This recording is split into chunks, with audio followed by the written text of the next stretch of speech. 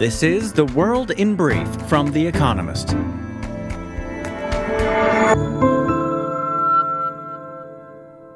Our top stories. Russia increased attacks on Zaporizhia, a city in southern Ukraine where at least 12 civilians died over the last 2 days. Ukrainian officials suggest that Russia employed Iranian-supplied drones alongside ongoing missile attacks. Amid growing criticism of Russia's military leadership, the commander of its eastern military district, Alexander Chaiko, has been fired according to RBC, a Russian news outlet.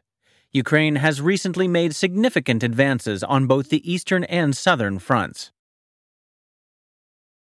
This year's Nobel Peace Prize was awarded to one individual and two organizations fighting authoritarianism in the post-Soviet region. The prize was shared between Ales Bialyatsky, a Belarusian pro-democracy activist, Memorial, one of Russia's oldest human rights organizations long hounded by the Kremlin, and the Center for Civil Liberties, a Ukrainian human rights group that has documented war crimes since Russia's invasion. America's labor market slowed slightly in September as aggressive rate rises targeting high inflation have cooled the economy. Official data recorded 263,000 new jobs, which was fewer than the 315,000 positions added in August, but better than expected. That resilience may invite further tightening from the Fed at its next meeting on November 2nd. Credit Suisse said it would buy back up to $3 billion of its own debt in a bid to reassure investors amid persistent concerns about its liquidity. Before the announcement, shares in the Swiss bank had fallen 55% this year, while credit default swaps, an insurance-like derivative, had risen. But the latest move helped calm markets. Shares in the bank rose 3% in early trading. Britain's climate minister said that the government was not asking people to use less energy, one day after the company that manages the country's power transmission network warned that homes and businesses could face power cuts over winter. Meanwhile, the EU and Norway, Europe's largest external gas supplier after Russia cut its flows to the bloc, agreed to, quote, jointly develop tools to normalize the energy market and reduce prices. Mr. Biden pardoned all Americans convicted of simple marijuana possession under federal law, fulfilling a campaign pledge. The move affects more than 6,500 people. He also ordered a review of whether marijuana should remain, for sentencing purposes, in the same class of drugs as heroin and LSD. Recreational marijuana use is legal in 19 states and Washington, D.C. Quarterly profits at Samsung Electronics fell for the first time in 3 years as demand for smartphones and memory chips plummeted. The South Korean conglomerate, the market leader in both fields, estimated that operating earnings in the third quarter dropped by 32% to 10.8 trillion won, or $7.7 billion compared with a year earlier.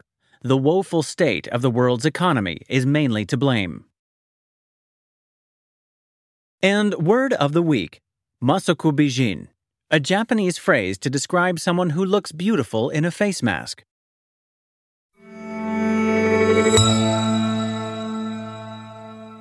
And now, here's a deeper look at the day ahead. How long can Ukraine's winning streak last? Ukraine's blistering counteroffensive has, in recent weeks, left Russian forces in disarray, particularly in the Kharkiv region in the east and Kherson in the south. But the current wave of liberation will probably soon reach its peak. This month, Ukrainian soldiers in Kherson pushed Russian fighters along the Dnieper River, 30 kilometers from the previous front line, and they have continued to make substantial gains in the north of the region. Ukraine's troops are honing in on parts of northern Luhansk, the only one of the 4 annexed regions where Russia enjoys anything close to complete control. They hope to push the Russians back to their positions from before the full-scale invasion. But the window of opportunity may prove short. Russian forces will soon be bolstered by thousands of recently mobilized troops. Though poorly trained, they will supplement Mr. Putin's fight, and the onset of wintry conditions may soon chill the advance.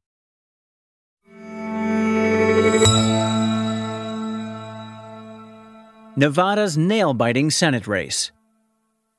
One indication of a tight election is whether party bigwigs hit the campaign trail. Nevada has become a runway for wannabe Republican presidential candidates.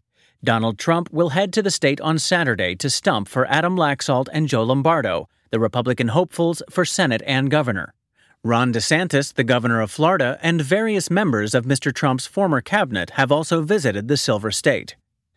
The Economist's midterm model suggests Nevada's Senate race is a toss-up, making it a crucial battleground for control of Congress's upper chamber. The contest will test whether Catherine Cortez Masto, the Democratic incumbent, can woo Latino voters who abandoned her party between 2016 and 2020. Democrats may also discover whether their political machine can endure despite the death of its architect and former Senate Majority Leader Harry Reid. Reid's machine turned Nevada light blue. Come November, it may have a different hue.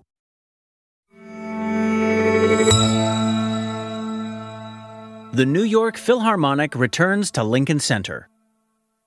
In the late 1950s, a working-class Black and Hispanic neighborhood in Manhattan was razed to make way for Lincoln Center for the Performing Arts.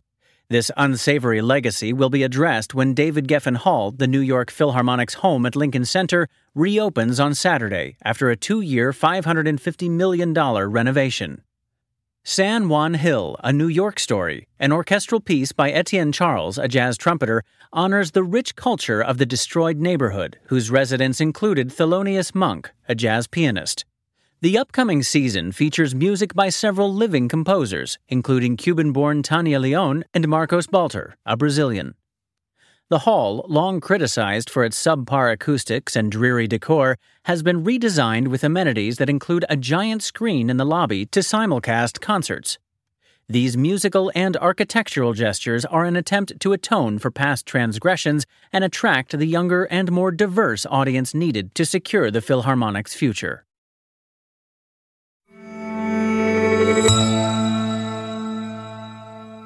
The Women's Rugby World Cup.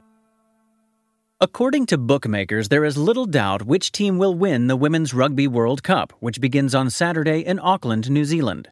Betting $100 on England will win you only $50 if they prevail.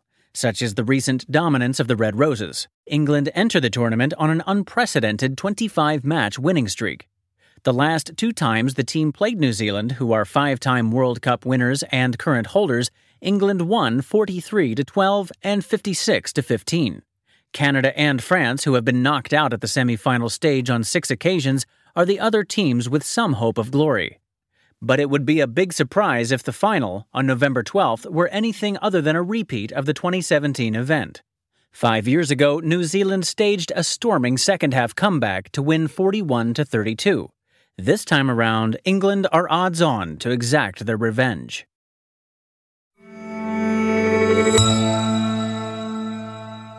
Weekend Profile: Ron DeSantis, the man whom even hurricanes cannot batter. As an undergraduate at Yale, Ron DeSantis captained his baseball team. Now Florida's Republican governor has his mind on home runs of the political sort. Hurricane Ian, which hit his state on September 28th, has left more than 115 Floridians dead and caused up to $57 billion in insured losses. That may make it the second costliest hurricane to strike America after Hurricane Katrina in 2005. But for Mr. DeSantis, the storm's wreckage has brought political opportunity and a chance to demonstrate managerial know-how.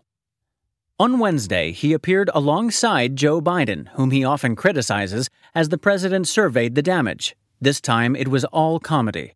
Mr. DeSantis thanked him for providing federal aid. Mr. Biden said that they had worked, quote, hand in glove. Disaster management has revealed a fresh side to the governor. Until recently, he seemed more interested in lobbing bombs in America's culture wars. In April, after Disney criticized a state ban on the discussion of sexuality and gender orientation among young children in public school classrooms, Mr. DeSantis hit back. He hastily signed a law revoking Disney's, quote, special district status, which for decades had allowed the media giant to operate much like a county government at its complex in Central Florida. Hammering Democrats for their perceived weakness on border security is another preoccupation. In September, Mr. DeSantis chartered private planes with state funds to send Venezuelan migrants in San Antonio, Texas, to Martha's Vineyard in Massachusetts, an enclave for the wealthy liberals Mr. DeSantis loves to taunt. Those stunts, along with his aversion to lockdowns during the pandemic, have endeared the governor to conservatives. Mr. DeSantis is now viewed as a potential rival to Donald Trump, a fellow Florida resident, for the Republican nomination for the presidential election in 2024. He has fashioned himself in a similar vein, emphasizing issues such as election, quote, integrity and border security, but carries none of the former president's baggage.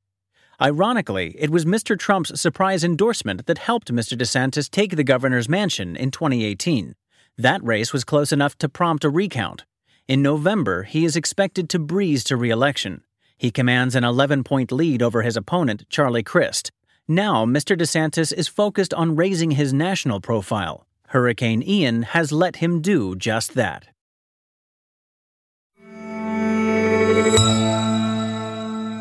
The winners of this week's quiz.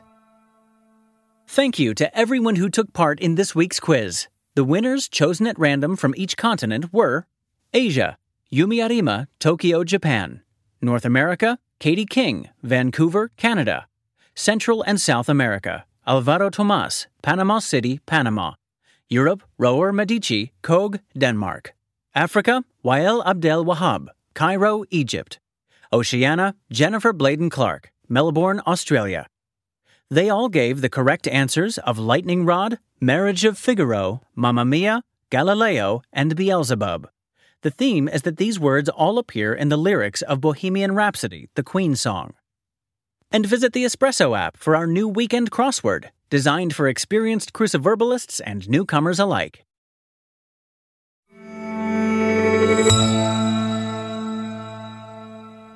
Finally, here's the quote of the day from Willy Brandt, who died on this day in 1992. Those who adhere to the past won't be able to cope with the future. That's The World in Brief from The Economist, available 3 times every day of the week. You can also hear interviews and analysis from our journalists, including our current affairs podcast, The Intelligence, on your podcast app. And subscribers to The Economist have access to each week's full edition in audio. Just download The Economist app to start listening.